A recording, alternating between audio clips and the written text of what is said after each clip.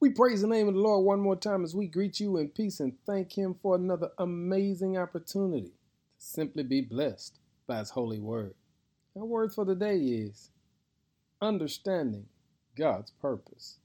In Acts 20, verse 24 says, "My life is worth nothing to me unless I use it for finishing the work assigned me by the Lord Jesus, the work of telling others the good news about the wonderful grace of the Lord."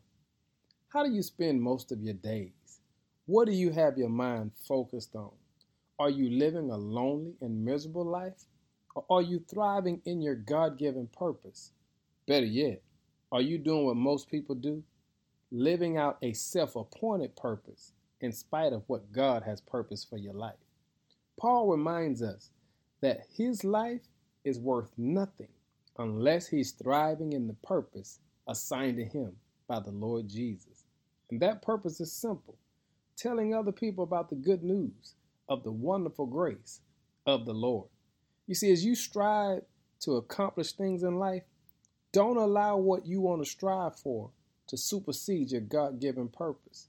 You were built to tell other people about the Lord. You were built to share the good news. You were built to be the example to others of how God can take sinful people and do miraculous things. Hey family, how are you living your life?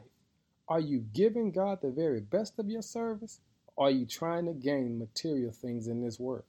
Listen, I want to make sure that we hear God say, "Well done, you good and faithful servants," because that's what it's all about. Live your life today in the purpose that God has given you, and then give Him all the glory because you know He's worthy.